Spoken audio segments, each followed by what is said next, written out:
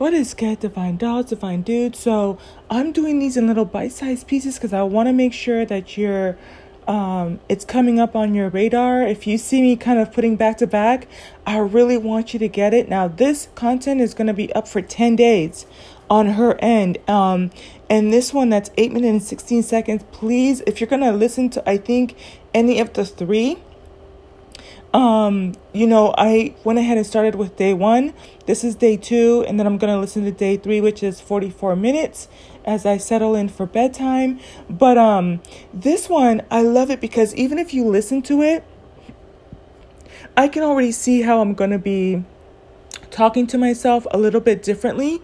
It's a form of manifesting. It's a way of talking to yourself after the winter, right? And you're going to love it. I hope that I said something enticing enough to kind of help you go over there, click on the button, and check her out, okay? And I'm pretty sure in my own way, I will kind of just remind you later on down the road when I feel, impressed to kind of share it with those of you who might have missed it unintentionally and are new to my tribe.